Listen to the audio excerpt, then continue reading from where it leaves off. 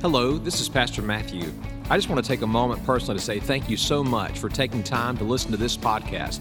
Our mission is to impact the valley and bless the nations with the gospel of Jesus Christ. We encourage you to go check out our website at crosslinkva.com. By doing so, you can learn all about the ministries of Crosslink and how we're involved in the community. Please know, we're praying for you. God bless you.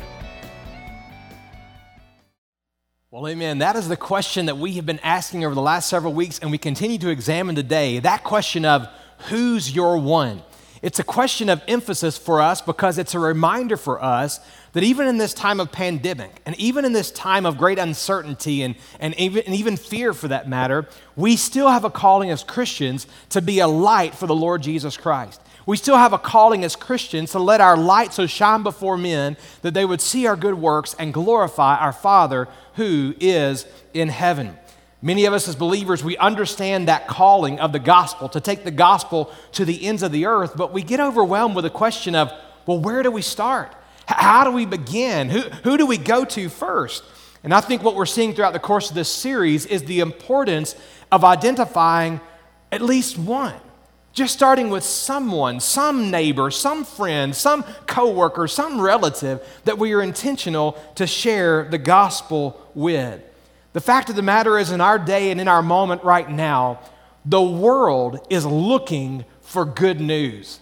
All across the globe, people are longing and wondering and looking for good news. I saw earlier this week that even in the Google Trends, that 3 of the 7 days of this past week, one of the top trending subjects was good news. People are wondering, is there any to be had? Well, of course, the truth for us as believers is, yes, there is good news. And frankly, we've had this good news all along. This good news is that Jesus Christ died on the cross for the sins of the world. This good news is that all mankind can be saved and rescued from their sins. This good news is that Jesus rose again from the grave, and he offers victory, and he offers hope, and he offers life to all who believe in him. The question for us to consider throughout this series is, what are we doing with that good news? Well, if you have your Bibles today, I want to ask you to take them and open them there in your living rooms to Luke chapter 12. And if you don't have a Bible in front of you, that's fine. The words will be on the screen in just a moment. But Luke chapter 12 for our time together. I have to confess that at first glance of reading these verses, it seems that Jesus' teaching in this moment has very little to do with the good news of the gospel. It seems initially that his words have very little to do with this question that we're asking of who's your one? And yet, if we take the passage in its entirety, I believe what Jesus is speaking has a direct impact on how we answer that question, who's your one? The fact is, Jesus was speaking to answer a question that had been brought to him. In Luke chapter 12, there were 2 brothers who came to Jesus with a question. They were fighting about an inheritance. And frankly, they were wanting to know who should get the most. They were asking, frankly, a question that was motivated by their greed. They wanted to see who would get the most. And Jesus begins to speak back into this situation, addressing the issue of greed. He then points them to how they should be living. In other words, Jesus looked directly at them, and he began to describe how man naturally lives. In our own selfish flesh, he showed us how man naturally lives. But then he showed us instead the solution and how he calls all of us to live. From Luke chapter 12, in our time together this morning, I want to preach to you on the subject, one focus. One focus. Listen to what Jesus says beginning in Luke chapter 12, verses 16 and following. The Bible says that Jesus told them a parable saying, the land of a rich man was very productive. And he began reasoning to himself, saying, what shall I do, since I have no place to store my crops?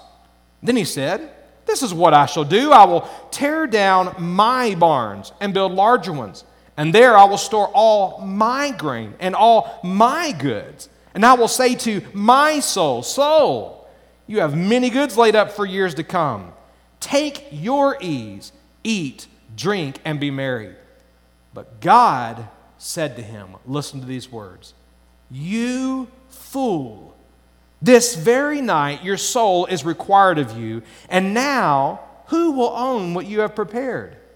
Listen to Jesus' conclusion. So is the man who stores up treasure for himself and is not rich toward God. And he said to his disciples, for this reason I say to you, listen to this instruction, do not worry about your life as to what you will eat, nor for your body as to what you'll put on. For life is more than food, and the body more than clothing. Consider the ravens, for they neither sow nor reap. They have no storeroom or barn, and yet God feeds them. How much more valuable you are than the bird. Some of us need to hear that this morning. You matter to God. Listen to this statement. And which of you, by worrying, can add a single hour to his life's span? If then you cannot do even a very little thing, why do you worry about other matters? Consider the lilies, how they grow. They neither toil nor spin. But I tell you, even Solomon in all of his glory clothed himself, not even him like one of these. But if God so clothes the grass in the field, which is alive today and tomorrow is thrown into the furnace, how much more will he clothe you, you men of little faith? Do not seek what you will eat and what you will drink, and do not keep worrying, for all these things the nations of the world eagerly seek. But your Father knows that you need these things. Now listen closely. Focus in on the one focus that Jesus is calling us to. Verse 31. But seek his kingdom, and these things will be added to you. Do not be afraid, little flock, for your Father has chosen gladly to give you the kingdom. Sell your possessions and give to charity. Make yourselves money belts which do not wear out, an unfailing treasure in heaven where no thief comes near nor moth destroys. For where your treasure is, there your heart will be also. One focus. Let's pray together. Father, we thank you for this morning. We thank you for this time together. Would you speak to our hearts and lives to help us have the focus and ultimately the faith that you're calling us to have in this moment? May it all be for your glory, I pray in Jesus' name. Amen. One focus this morning.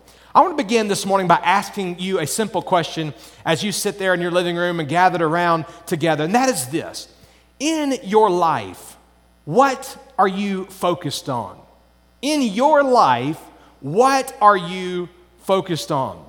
Maybe you're sitting there right now, maybe a little bit of sarcasm about you, and you're sitting there thinking, well, Pastor, come on. Of course, right now, I'm focused on you because I'm watching and I'm listening to the message right now. Well, that's not exactly what I mean. Maybe you hear that question about what you're focused on. Maybe you would admit that you've been focused on the news, and you've been having the television on, and you've been going on the various websites, and you've been reading all the numbers and all the reports, and you would admit that that has been your focus along the way.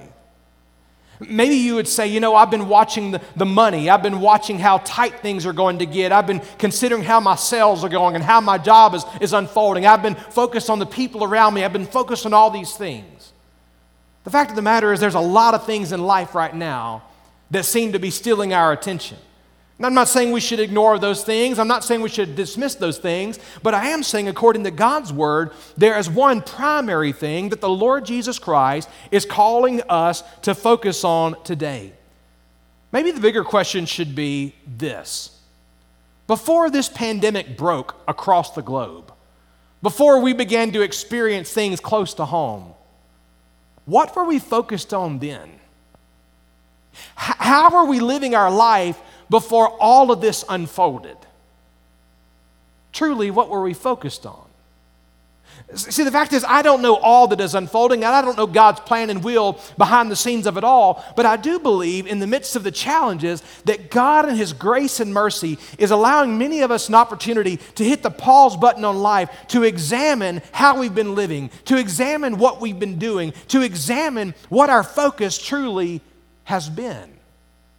See, in Luke chapter 12, there's a man who's focused, but his focus is on the wrong things. And we see it unfold in a very tragic way in his life. God in His grace and His mercy is allowing us to hit the pause, to examine ourselves so that we don't live like this man in Luke chapter 12. One, focus. I believe wholeheartedly our focus reveals whether or not we are healthy or not. The things that we focus on reveal ultimately what's going on internally in our life. Back at the beginning of December, many of you know that my family and I, we were in a car accident, a vehicle accident. Our vehicle was completely totaled. And frankly, when everything happened so quickly, I think I kind of went into a state of shock a bit. I was working and moving and doing and getting my kids out of the vehicle, checking on the other driver without really thinking about myself. I was in shock. The medics came and they checked everything out, and they checked out my kids and they checked out the other young lady. And after a while, I began to notice that one of the medics was really watching every one of my moves, and he kept looking at my eyes, and he finally asked me to sit down. And then he did the age-old test as he put up his hand. He said, "How many fingers am I holding up?" And I said, 23. Of course, I was just being funny a little bit and being sarcastic because I thought I was fine. And he said, "Here's what I want you to do. I want you to focus on my finger." And he began to do this test to follow my eyes. Why? Because he knew whether or not I could focus would reveal whether there was something wrong with me or not, if I was truly okay. Our focus reveals a lot more about us than just how we're spending our time. It reveals ultimately the condition of our heart. It reveals what's important in our life. But frankly, so often we lose focus. So often we get distracted, and because we get distracted with things, we lose a sense of reality, and it causes us ultimately as Christians to miss the mission and to miss the purpose by which Christ called us. Many years ago, when I was a child, I was about 10 or 11 years old, and at our church at that time in Alabama, we had a bus route that would drive to various neighborhoods on Sunday mornings. We would pick people up that didn't have a ride to church, and we would bring them to the church to worship the Lord. Well, on Saturday mornings, our children's pastor, he decided that with this bus route, we were going to begin going to those neighborhoods on Saturday and inviting them to be a part. And so I remember many of my Saturday mornings between the ages of 10 and 11 going with our children's pastor to local neighborhoods where we would go and meet people and invite them to church and let them know the bus was coming the very next day. I remember one specific day that about 10 or 11 years old, we approached this house, and as we approached this house, there was a fence, a chain link fence all around the house. I mean, all the way to the road, down the sides, and as far as you could see. But the fence is not what caught my attention. What caught my attention were about a dozen signs along the front that said, "Beware of the dog. Beware of the dog." And of course, 10, 11 years old, I was a little scared in that moment. I didn't want to come face to face with the dog, but I remember him looking at me and saying, "I've seen this house before. I've never seen these kind of signs. I think we're going to be okay." But he warned me. He said, "I'll tell you what we're going to do. We're going to open the gate. We're going to go to the front porch. It's only about 30 yards, and we should be fine. But if we hear the sound of a dog, we're going to run back and we'll be safe." Well, I had every reason to trust him, and so sure enough, he opened the gate, and we began to walk down that sidewalk. We made our way about, 20 to 30 feet along our path heading to the front porch, when all of a sudden from the backyard, we heard this bark, and it was loud, and it was high-pitched, and we heard this scampering of this dog, and literally this dog began to run, and as it began to run, we didn't even see it, we just heard it, and he said, "Run," and we turned around, and like a scene from a war movie, we ran to get on the other side of the gate. I remember hiding behind him. We were afraid. I remember after that moment turning around to see the ferocious beast that had just chased us, because I was certain we were going to get attacked, to find a cute little chihuahua about 24 inches long, just a cute little dog there. See, the reality is that as far as I remember that, and he and I joked about that for years, we were so distracted by the signs and so distracted by the things that we saw and heard and felt that we truly missed reality. Many of us as believers, we're so caught up in the fear of all the culture and all the things that are going on that we're missing the very mission and the purpose for which Christ has called us. Luke chapter 12, I believe that God has several things that he wants to teach us about this one focus. 3 observations I want us to make this morning. The first thing I want you to see this morning is the foolish choice of many. The foolish choice of many. Verses 16 through 19, our text starts off with a parable that Jesus gave about a wealthy man. Though the parable was about a single individual, make no mistake about it, Jesus understood that the application of what he was teaching applied to all mankind. There is a message here for every single one of us. These two men, these brothers, had come to Jesus. They asked a question about an inheritance because ultimately they were dealing with the issue of greed. They were arguing over who was going to get the most, who would have the most wealth. Now, to be clear this morning, there is nothing wrong with having resources. There's nothing wrong with being wealthy. It's not a matter of what you own. It's a matter of what owns you. The issue here that Jesus was rebuking was not the possession of wealth. The issue that he was rebuking was their mindset towards how they lived. And so Jesus gave this parable to describe this rich man and how he lived his life. The problem with wealth and success is that we often place our trust in it. We find our security in it. We base our name and our clout upon it. In fact, we tend to even think that we have a secure future so long as we have wealth. Well, Jesus points us to the reality that that's not true. The foolish choice of many. Notice in this passage of Scripture, as Jesus gives this parable of the rich man, notice what the foolish choice, what those people long for. The Bible says of this rich man in this passage of Scripture that he longed for something very specific. Now, to be clear, it is hard to fault the man for the natural desires and the longing of his heart.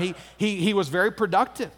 The Bible says that he had many lands, and his lands were very productive. They were very fruitful. And as they were fruitful, he began to consider, how can I take advantage of this? And how can I make sure things don't go to waste?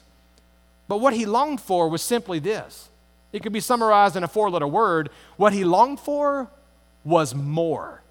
What he longed for was that what he had wasn't enough to satisfy him. He had no contentment in his fields. He had no contentment in the blessings of God. He had no contentment in the provision that God had given. He had no contentment in all the many ways that God had blessed his life. Instead, he looked very differently at it. He looked at the situation and he began to think amongst himself. He asked the question, what should I do since I have no place to store all my crops? He then decided, here's what I'll do. I'll tear down my barns. I'm going to build bigger barns. I'm going to expand this and I'm going to expand that. I'm going to grow this crop and I'm going to grow that crop. And I'm going to be in a great position. Everything that he did made logical sense to his human reasoning and human understanding. But even though it makes logical sense, we see clearly that the longing in his heart was for more. He wasn't content with what he had. Instead, he clung to what he had, and he quickly realized it wasn't enough to satisfy, so he strived to have more and more. The foolish decision of many is that their longing is, I've got to have more. I've got to have this. I've got to have that. I've got to pursue that experience. I've got to have that possession. I've got to have more.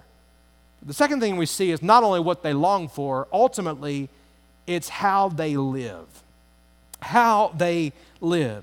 In the very next verse, we discover the true motive behind the building of these barns. Notice what the man said. He said, I will do all this, and then I will say to myself, what did he say? I will say to myself, soul, you have many goods laid up for many years to come. Take your ease, eat, drink, and be merry. Oh, soul, you've done all these things. You've done all these things. And so enjoy it all. Relish it in. Soak it up. This is your life. You've deserved this. You have earned this. Well, there's a part of that sounds a little bit good, doesn't it? I mean, doesn't it sound good to be in a place of security, in a place of blessing where you can sit back and relax and chill? I mean, doesn't it sound good to be in a place where many of us think of this maybe in the vision of retirement? Hey, we're going to retire and we're going to live life to the greatest. Oh, it's going to be awesome. Some of us, we think maybe of this image of maybe an all-inclusive type of lifestyle. You know, I think about how our world appeals to that. Just about every work-from-home thing I've ever seen in my life shows a picture of the good life, so to speak, that you're going to have once you start making all this money, and you're going to be able to eat, drink, and be merry and live life to the fullest because, after all, you have earned it. You deserve it. Well, to be clear, there's nothing wrong with a good retirement, and there's nothing wrong with enjoying an all-inclusive vacation at times in our life. But here's the point. The point is that this man was working simply for his own pleasure. This man was working for what he could get, what he could do. Ultimately, he was living his life, and here's the main focus. He was living his life to build his own kingdom. He was building his life for the things that he wanted, for the things that he desired, for the experiences that he wanted to enjoy, for the places that he wanted to go, for the barns that he wanted to have. The point is not about the money that you make or the possessions that you have. You can have absolutely nothing and still be as distracted and self-focused as the foolish man that Jesus describes in Luke chapter 12. The fact is, he was focused and living for his own kingdom. Unfortunately, our culture today feeds that very mentality. That very same mentality. Now, maybe you're sitting here thinking, wait a second, but I'm not a rich person. I'm not a millionaire. Like, I'm not the guy that has all the fields and all the barns and all the crops and all these different things. So how does this apply to me? The fact of the matter is, you don't have to have all these things to have the same mindset as this man. Our culture feeds this very mentality. In fact, our humanistic culture constantly tries to dethrone God and exalt man. It's said in all kinds of subtle ways. Thank you, Burger King. Have it your way. You are your own God. You can do your own thing however you want to. Have it your way. It's said in all sorts of ways in our culture as they communicate, you deserve this. You've earned it. You've worked hard. You deserve this. Our culture is constantly striving to dethrone God and ultimately to exalt man. What the world is saying in its message is that you are your own God, so you should live like a God and do whatever you want. And sadly, in our culture today, we've largely given in to that lie. Even at times as Christians, we sadly give in to those temptations to think that we deserve something, to think that we've earned something, to think that our life in some ways is all about us and what we want. And those temptations have a devastating impact in our lives. We've largely built our lives upon what we want. We largely make decisions by answering the question, what do I want to experience? What do I want to see? Where do I want to go? Who do I want to talk to? What career do I want to pursue? What do I want to do? Where do I want to live? What sex do I want to be? What team do I want to be on? What hobbies do I like the most? And in all those questions, what we see is constantly the word I. It's based upon our preferences. It's based upon us and our pleasures without even realizing it. On some level, we've all been impacted by this temptation to build our own kingdom and to live for ourselves. Luke chapter 12, Jesus speaks of this rich man. But it then brings us to, I think, what's the most sobering part of this man's foolish choice that many of us unfortunately follow, and that is the third thing we see, who the foolish man leaves out. The foolish choice of many, who do they leave out? Notice what the scripture says. The Bible says that this man, this rich man in Jesus' parable, verse 17, he began reasoning to who? Himself. In other words, who the foolish people leave out is that they leave out God. Picture the scene for just a moment. This man is looking at his crops and he's looking at his barns and he's looking at his fields. He's looking at the harvest. And here's what he says every step of the way. My fields, my crops, my goods and my resources, I'm going to put it all together in my barns. In other words, he is so focused on what belongs to him that he missed who it all came from. Causes me to ask a question, does it not you? Who is it that holds the whole world in his hand? Is it not God? Was it not God who made those fields and those lands? Was it not God that sent rain upon the earth? Was it not God that gave the produce and the harvest and the fruitfulness of the land? Was it not God who allowed the resources to build those barns? Was it not God and his blessings that had been with the man every step of the way? And yet this man, frankly, was so focused on himself that he missed the main person. He was so focused on the blessing that he missed the blesser. He was so focused on the goods that ultimately he missed God. And he went on building his kingdom how he wanted. After all, he reasoned, it's all mine anyway. Well, sadly, many of us live our lives that way. The fact is that it's easy to profess that Jesus Christ is Lord without actually living for him. Didn't Jesus actually say in Luke chapter 6, verse 46, why do you call me Lord, Lord, and do not do what I say? The fact of the matter is this morning is that Jesus has spoken loud and clear about how we're to live our life, and yet so often we choose to go our own direction. We're too content to settle for making decisions about what we want to do instead of looking to the Lord Jesus Christ about what he would have us to do. We see that played out in a million ways in our life today. Simple in seemingly subtle, maybe insignificant decisions that we never seek the Lord on. We just pursue doing our own thing.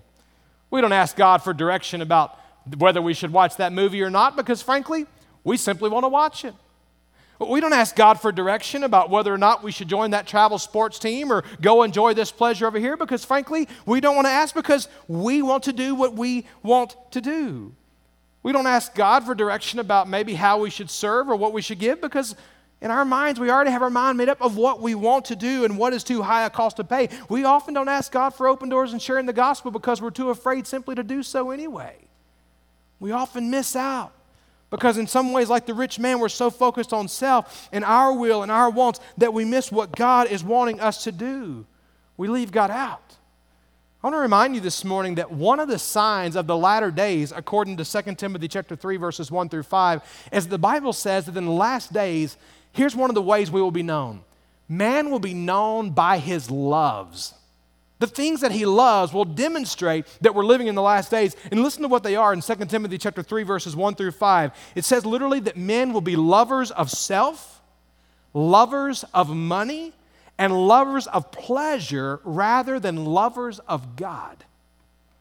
Lovers of self, lovers of money, and lovers of pleasure rather than lovers of God. You say, Pastor, what are you saying? I'm saying that unfortunately and sadly, even in the church today, there are many of us that along the way, we've become lovers of self.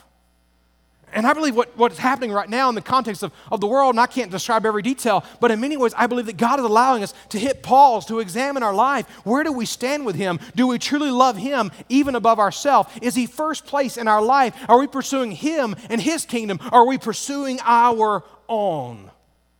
What are we focused on? This past week, I've heard testimonies. One brother in Christ who told me that God had really been convicting him, specifically in his family, because they've been so caught up in travel sports for the past decade. He said, man, I realize how much time and how much money and all these things that we've invested there that really we could have been doing kingdom things that we haven't done, and God's convicted me. Heard from another brother in our church who spoke and shared. He said, man, I didn't realize how I'd been missing the opportunity and the calling to shepherd my family and to minister to them well. I haven't been a spiritual leader in my home, and God's been convicting me. Spoke to another brother in Christ in our church who began to share about how they've built relationships with neighbors that they've never built relationships with in the past 20 years. And in the building a relationship, they're learning that many of the people don't know Christ as their Lord and Savior. Pastor, what's happening? What's happening is in the midst of the pause, God is opening their eyes to see things that He's wanting to do in and through their life. Please understand, in the stillness of this moment, God is allowing us to see some things. The question is, what are you seeing and what is He showing you? How is He directing you in your life? Second thing I want you to see in this text is this. We see the foolish choice of many, but secondly, I want you to see the final conclusion of man. Now, we see clearly how this man lived his life, but notice what Jesus says of him. The Bible says that he said to himself, soul, you've done all this. This is awesome. You're now going to live off the land, so to speak. Eat, drink, and be merry. Sit back, max and relax, and enjoy yourself. But notice what his actual conclusion was. The Bible says in verse 20, but God said to him, you fool, this very night your soul is required of you. And now who will own what you have prepared? So is the man who stores up treasure for himself and is not rich toward God. This man thought, like so many others, that he had his whole life in front of him. We kind of get the impression that he was somewhat of a younger or middle-aged man because he's thinking he's got a lot of years in front of him, he's going to enjoy every single one of them, and life will be good. This is what he always dreamed of. But his conclusion was very different. God said to him, this very night your soul will be required of you. And all that you've labored for and all that you've spent your time and energies in is going to go to someone else. In other words, you can't take it with you when you go. The fact of the matter is this morning is that as we think about this reality, this man wasn't thinking about his death. He wasn't thinking that his time was coming near. He wasn't thinking that his time on earth was almost over. He thought he had plenty of time. But I'm reminded this morning that unless the Lord Jesus Christ comes back in our lifetime, every single one of us too will experience this conclusion called death. Hebrews chapter 9 verse 27 says it this way, that it's appointed unto man once to die, and after this is the judgment. Now I realize that's sobering. In our culture today, we don't like to talk about it. We don't like to think about death. We don't like to think about when that time comes that we breathe our final breath. And when we do think about it, we think about it in the most comfortable and easy of ways as possible. But the fact of the matter is, apart from Christ's return, the Bible says it will be appointed to man once to die, and after this is the judgment. In other words, it doesn't matter your race, your background, your color, your creed. It doesn't matter how good or how bad you live. The reality is that none of us will avoid this final conclusion, this conclusion of death. Psalm 139 says it this way, Lord, in your book were all written the days that were ordained for me, when as yet there was not one of them. In other words, apart from the return of Christ, there is an appointed day for your birth, and there's an appointed day for your death. Literally, the psalmist said it this way in Psalm 90, verse 12, Lord, teach us to number our days so that we may gain a heart of wisdom. Here's the deal. None of us know the number of days we have remaining. None of us know the years that we may have, or the days that we may have, or even the hours that we may have. And as a result of that, we must live every day and every moment ultimately for the things that matter in eternity. See, the conclusion of this man is that he thought he had plenty of time, so he lived his life ultimately for himself, how he wanted, what pleased him. But the Lord Jesus spoke of this man, and he said, here's what the Father says, you fool, this very night your soul will be required of you. Please understand that the Bible says it's appointed unto man once to die, but that is not the end. The moment of your death, the very next moment, your soul will go into eternity. And your soul will stand before God in judgment of whether you believe the truth, whether you accepted Jesus Christ as Lord and Savior, or you rejected Him. The Bible says it's appointed unto man once to die, and after this is the judgment. There is an after this. And Jesus begins to speak in this context to remind us that we must be aware of this fact. God's judgment will be accurate and it will be final. In the end, it will not matter what you have said or professed. It will not matter what is said about you. All that will matter is what God has said of you. What did Jesus say here? God spoke and He said, you fool. The Bible tells us in Psalm chapter 14, verse 1, that the fool has said in his heart that there is no God. This man didn't necessarily say that there was no God, but he certainly lived that way.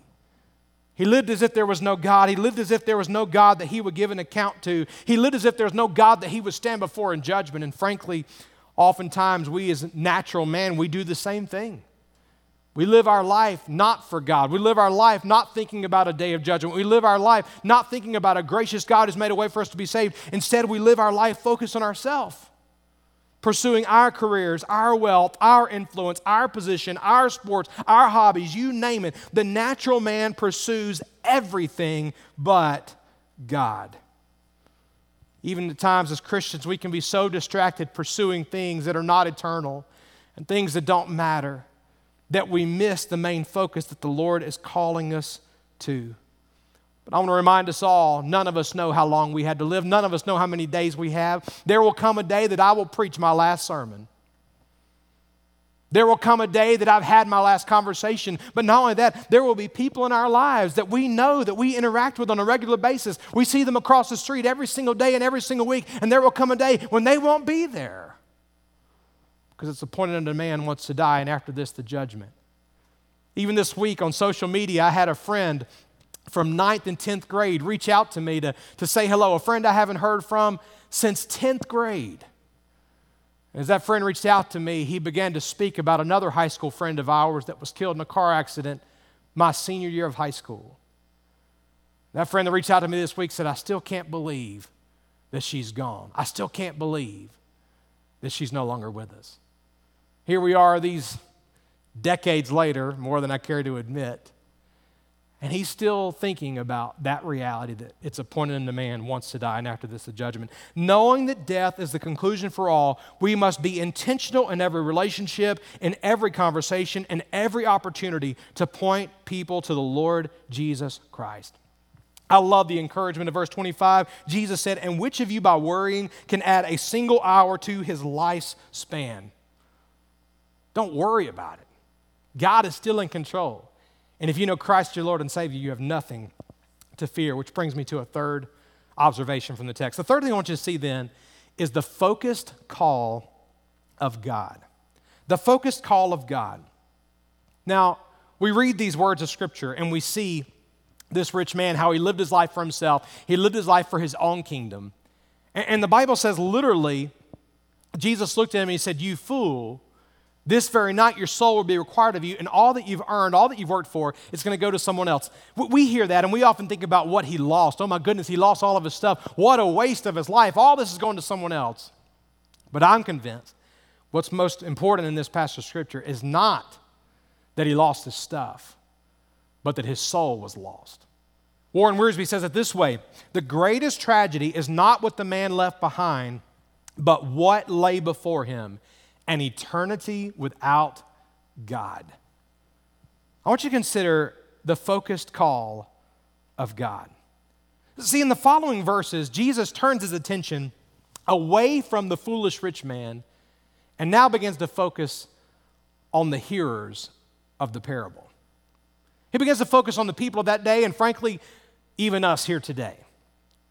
See, that was just a parable. It was just an illustration. And frankly, the conclusion for that man, it was gone and it was done. There's nothing that could change that. But Jesus knew that those who were hearing him in that moment, he was giving an opportunity to. Those who were hearing his words, he was giving them a divine opportunity, a divine timing, a divine moment to hear the words and ultimately to respond, to make a decision. Ultimately, he was calling to respond by faith. He would call them not to worry. He would call them to trust in him. But he would bring it all to a climactic moment as he gives a simple, single-focused call. It must be the focus of every single one of us today. We see it in verse 31. Yes, there's all these different things. Yes, there are concerns. And yes, there's part of the rich man that we can all see in us as we live our lives oftentimes for our own kingdom. But notice what he says in verse 31. But here's what I'm calling you to do. Here's the focus. Seek his kingdom. Here's what I'm calling you to. Here's what I want you to focus on. Yes, I know the news is bleak. Yes, I'm aware there's a pandemic sweeping across the globe. I know there's fear, and I know there's anxiety, and I know there's worry. But here's what I'm calling you to do, Christian. I want you to seek the kingdom of God.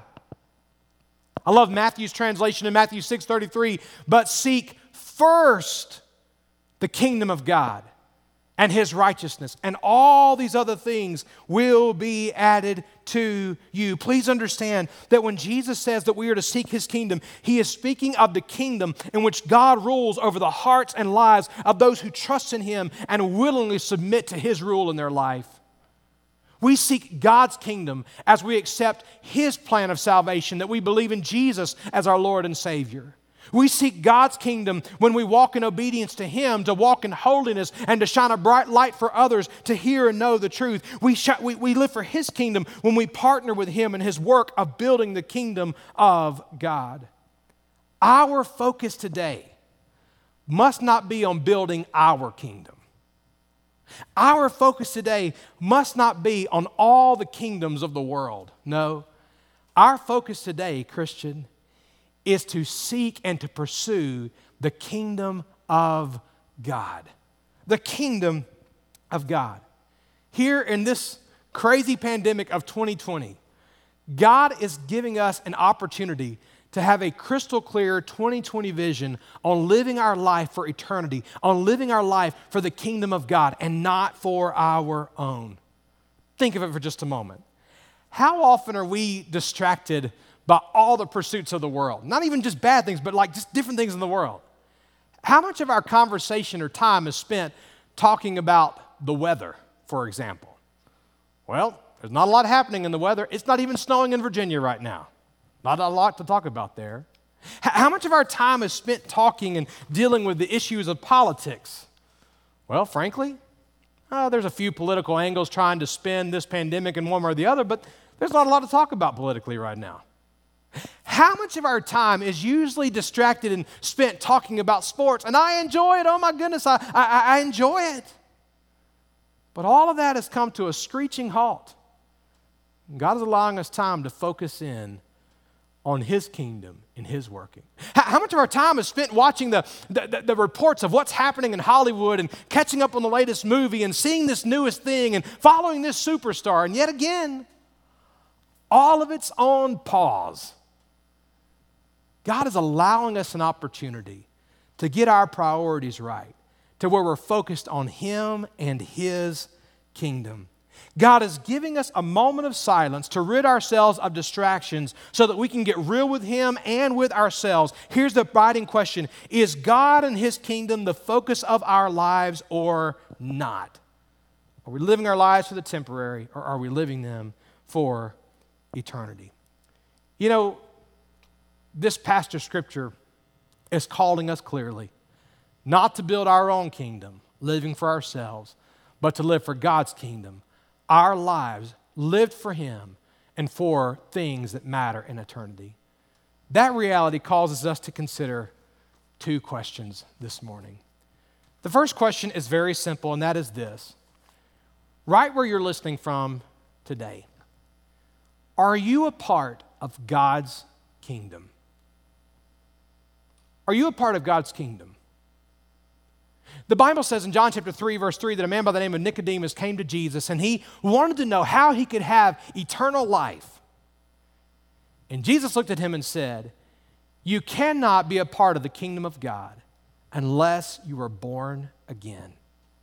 And what Jesus meant in that moment is, unless you believe in Him, unless you accept Him as your Savior, you're not a part of the kingdom of God.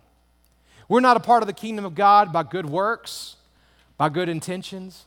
We're not a part of the kingdom of God by the faith of our grandparents and the people that have gone before us.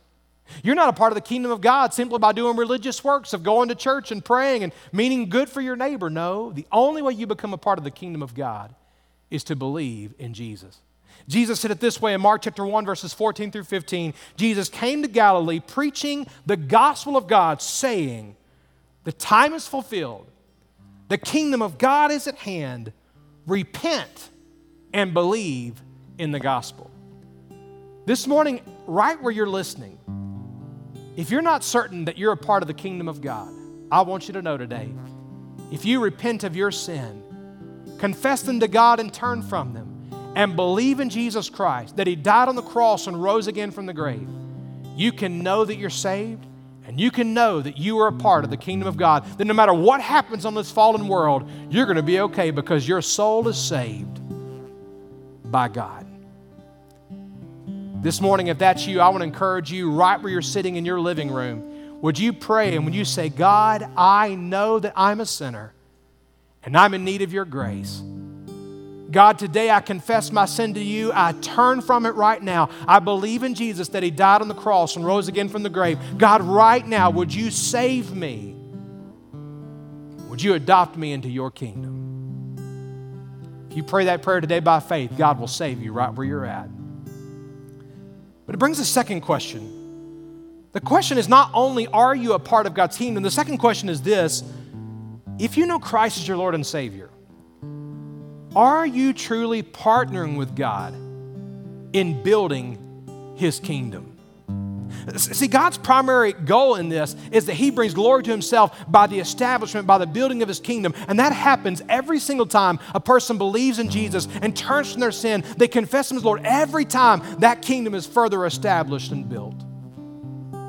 The question is are we partnering with Him in the building of His kingdom?